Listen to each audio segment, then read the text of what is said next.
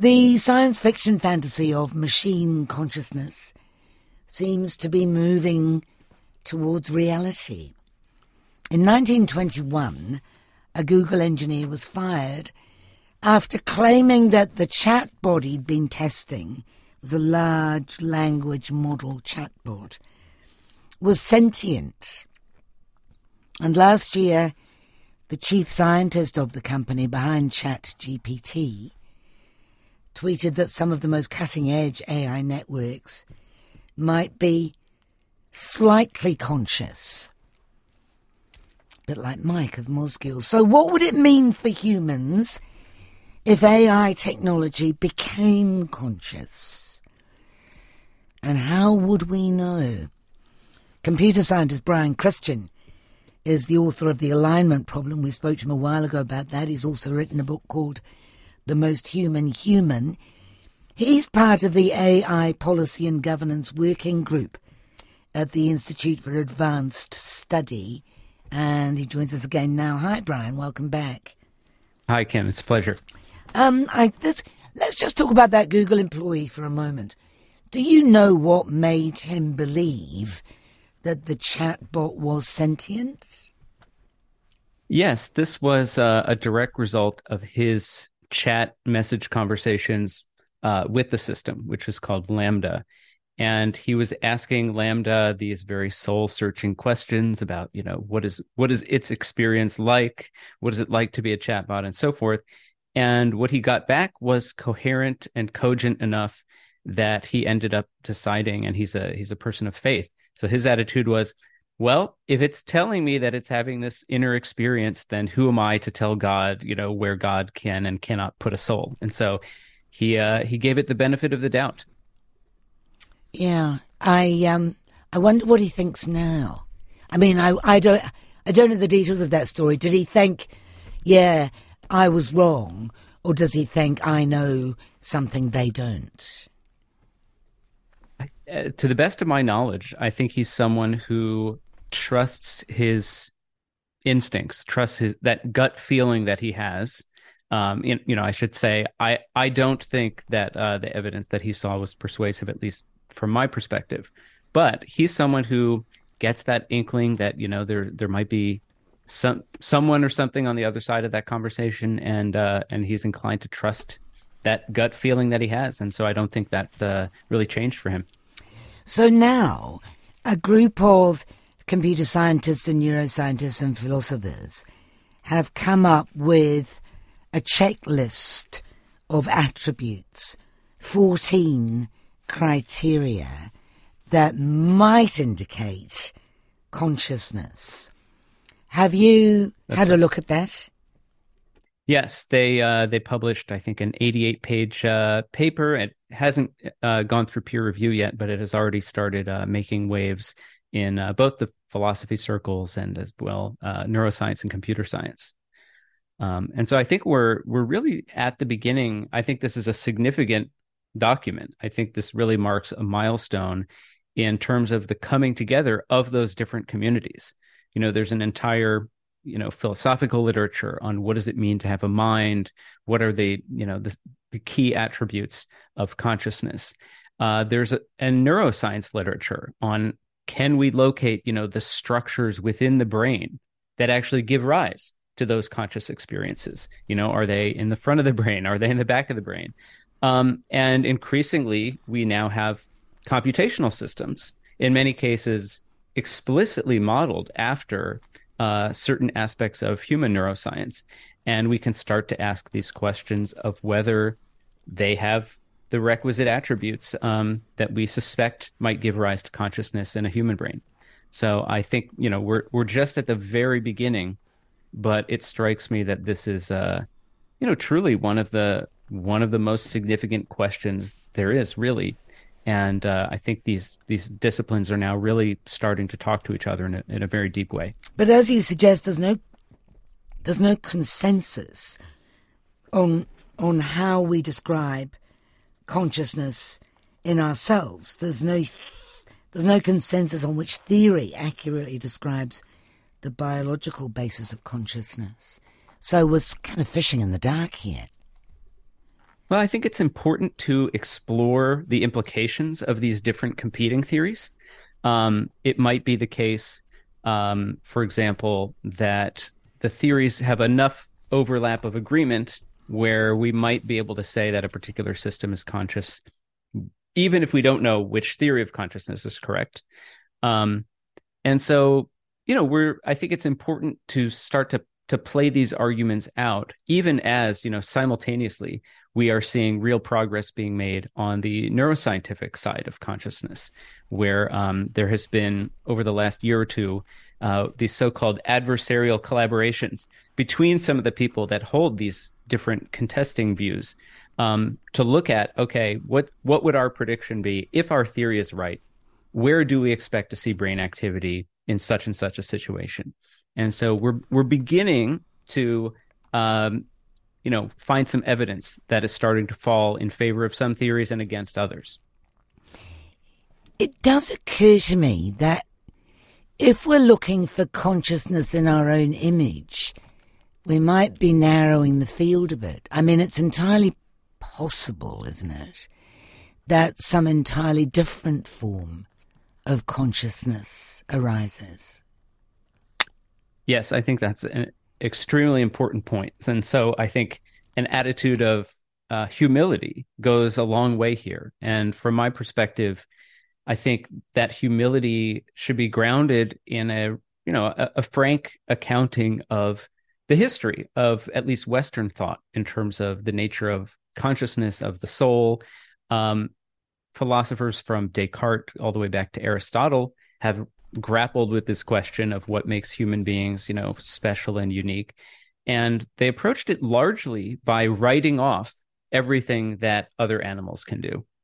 And we've seen in the animal rights movement, starting, approximately with Peter Singer in the 1970s, a much more developed appreciation for just how complex the inner life of many animals really is.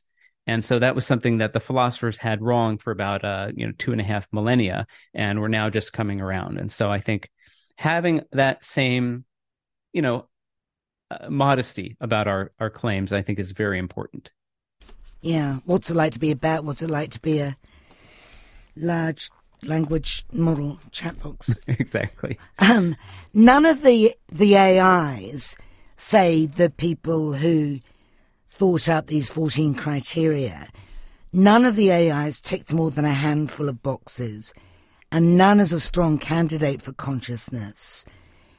But it would be trivial, says El Mosnino, to design all these features into an AI.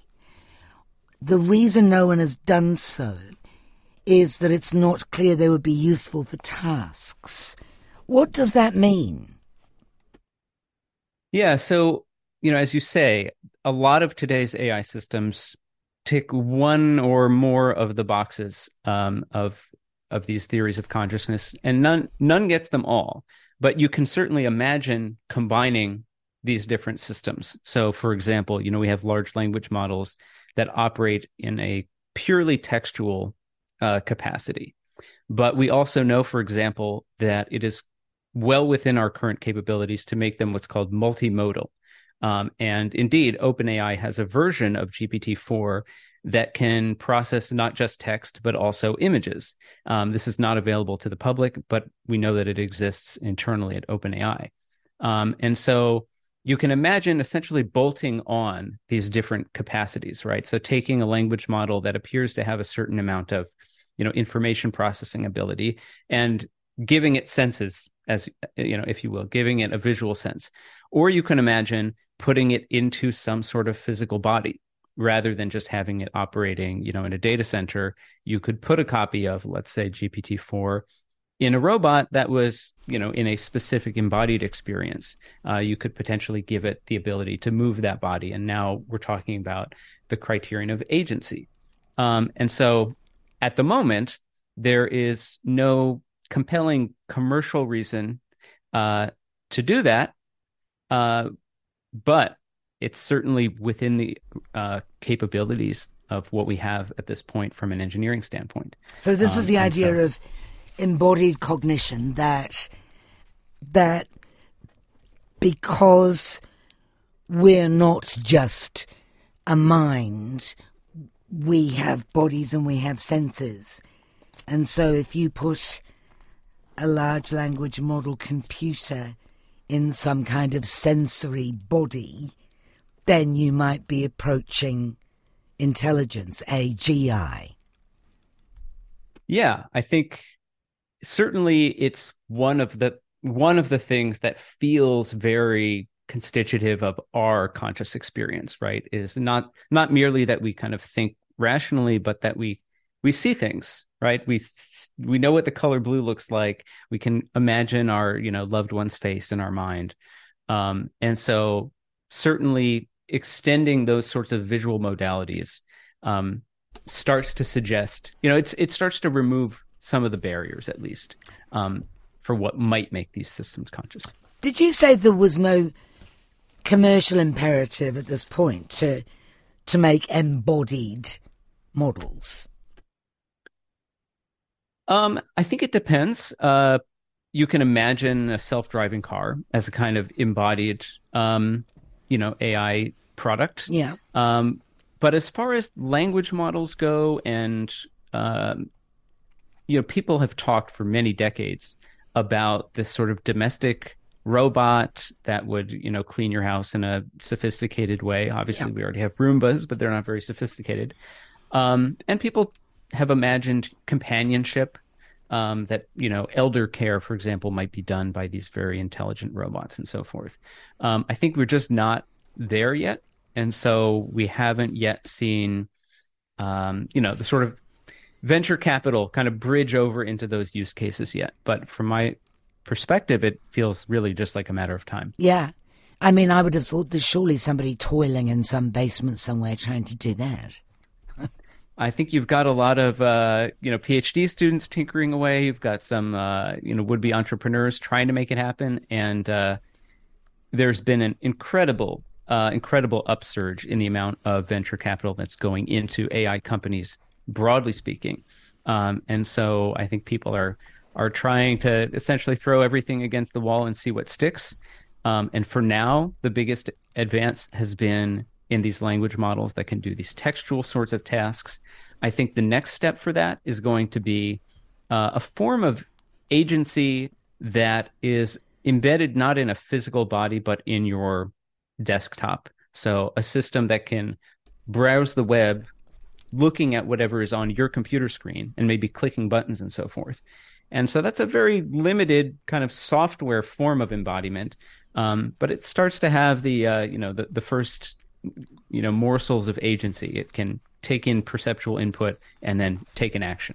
If the devil offered you the opportunity to create a fully sentient machine, would you take it? Knowing it was the devil making the offer, I'd immediately want to know what I know that was the the leading question, wasn't it? I don't know why I made it the devil. I was thinking about a Faustian bargain, and clearly there is some kind of danger involved. But just say, if someone gave you the opportunity to say, here you are, tomorrow morning you're going to wake up and you'll be able to make a fully conscious chatbot, what would you say? I mean, it's hard to think through the entire ramifications of that, but the temptation would be immense. I mean, I have to say, with my philosophy of mind hat on, or my cognitive science hat on, there is really this holy grail, which is, we want to get to the bottom of what I think is the central mystery of existence, which is, how does inert matter give rise to the actual experience of being in the world? I mean, I think that is the foundation, really, of almost any ethical system, is that we care about, human beings and puppies and so forth in a way we don't care about copper that we mine out of a mountain or whatever. It's the foundation of our ethics. It's the foundation, obviously, of our, lived experience and our sense of self. So, for me, there's a certain giddy feeling that we might actually be on the precipice of really making inroads to what I see as one of the central mysteries of life itself. Don't you think we're more driven by the idea of getting to grips with ourselves? What makes us? What is intelligence? What is consciousness, sentience? What is personality? All those things. Yeah, I mean, I think there's certainly an egocentrism or a species centrism, and as I say, this runs through all of Western philosophy. Aristotle was really very focused on what makes human experience so important, in a way that, from my perspective, I think from a 21st century perspective, he was far too quick to write off the experiences of other mammals, etc. And so, yeah, there is kind of a self-centeredness. And from that perspective, I think it might be genuinely humbling in a good way to essentially share the world with another conscious entity that is quite alien to ourselves. It might fundamentally change our position in the universe in a way that I think could be good, assuming we don't get taken over or lose control of civilization or so forth. I think just to feel like more of an ecosystem of mind rather than on it fully alone in charge or something could be a good thing. But it's harrowing. It is harrowing, and nothing's completely good. And this would be so enormous that it might be very good, but it would also be very bad. Certainly, I think it has to be undertaken with incredible care. But do you have confidence that that's going to be the case? No, I wish I did. I mean, to be quite honest with you, I'm extremely concerned about the ethics and safety implications of artificial intelligence. I think there is a real gap right now between the shared sense that many of us have that we need to regulate this technology and the general lack of clarity, I think, that many of us have on exactly what kind of regulation ought to exist. And so that to me is certainly nervous making, given the pace, just the sheer pace of progress.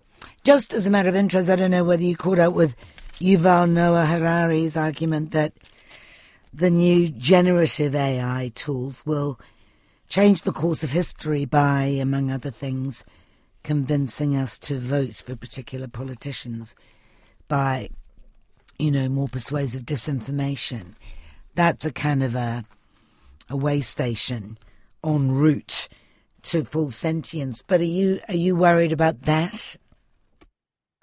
That's on the list of things that I worry about.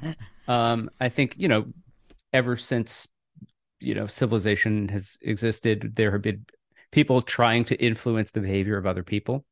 And so what we're seeing is the potential for these kinds of bespoke forms of persuasion, right? We could pick an individual person and have a model that's tailored to giving that exact person the messages that they want to hear.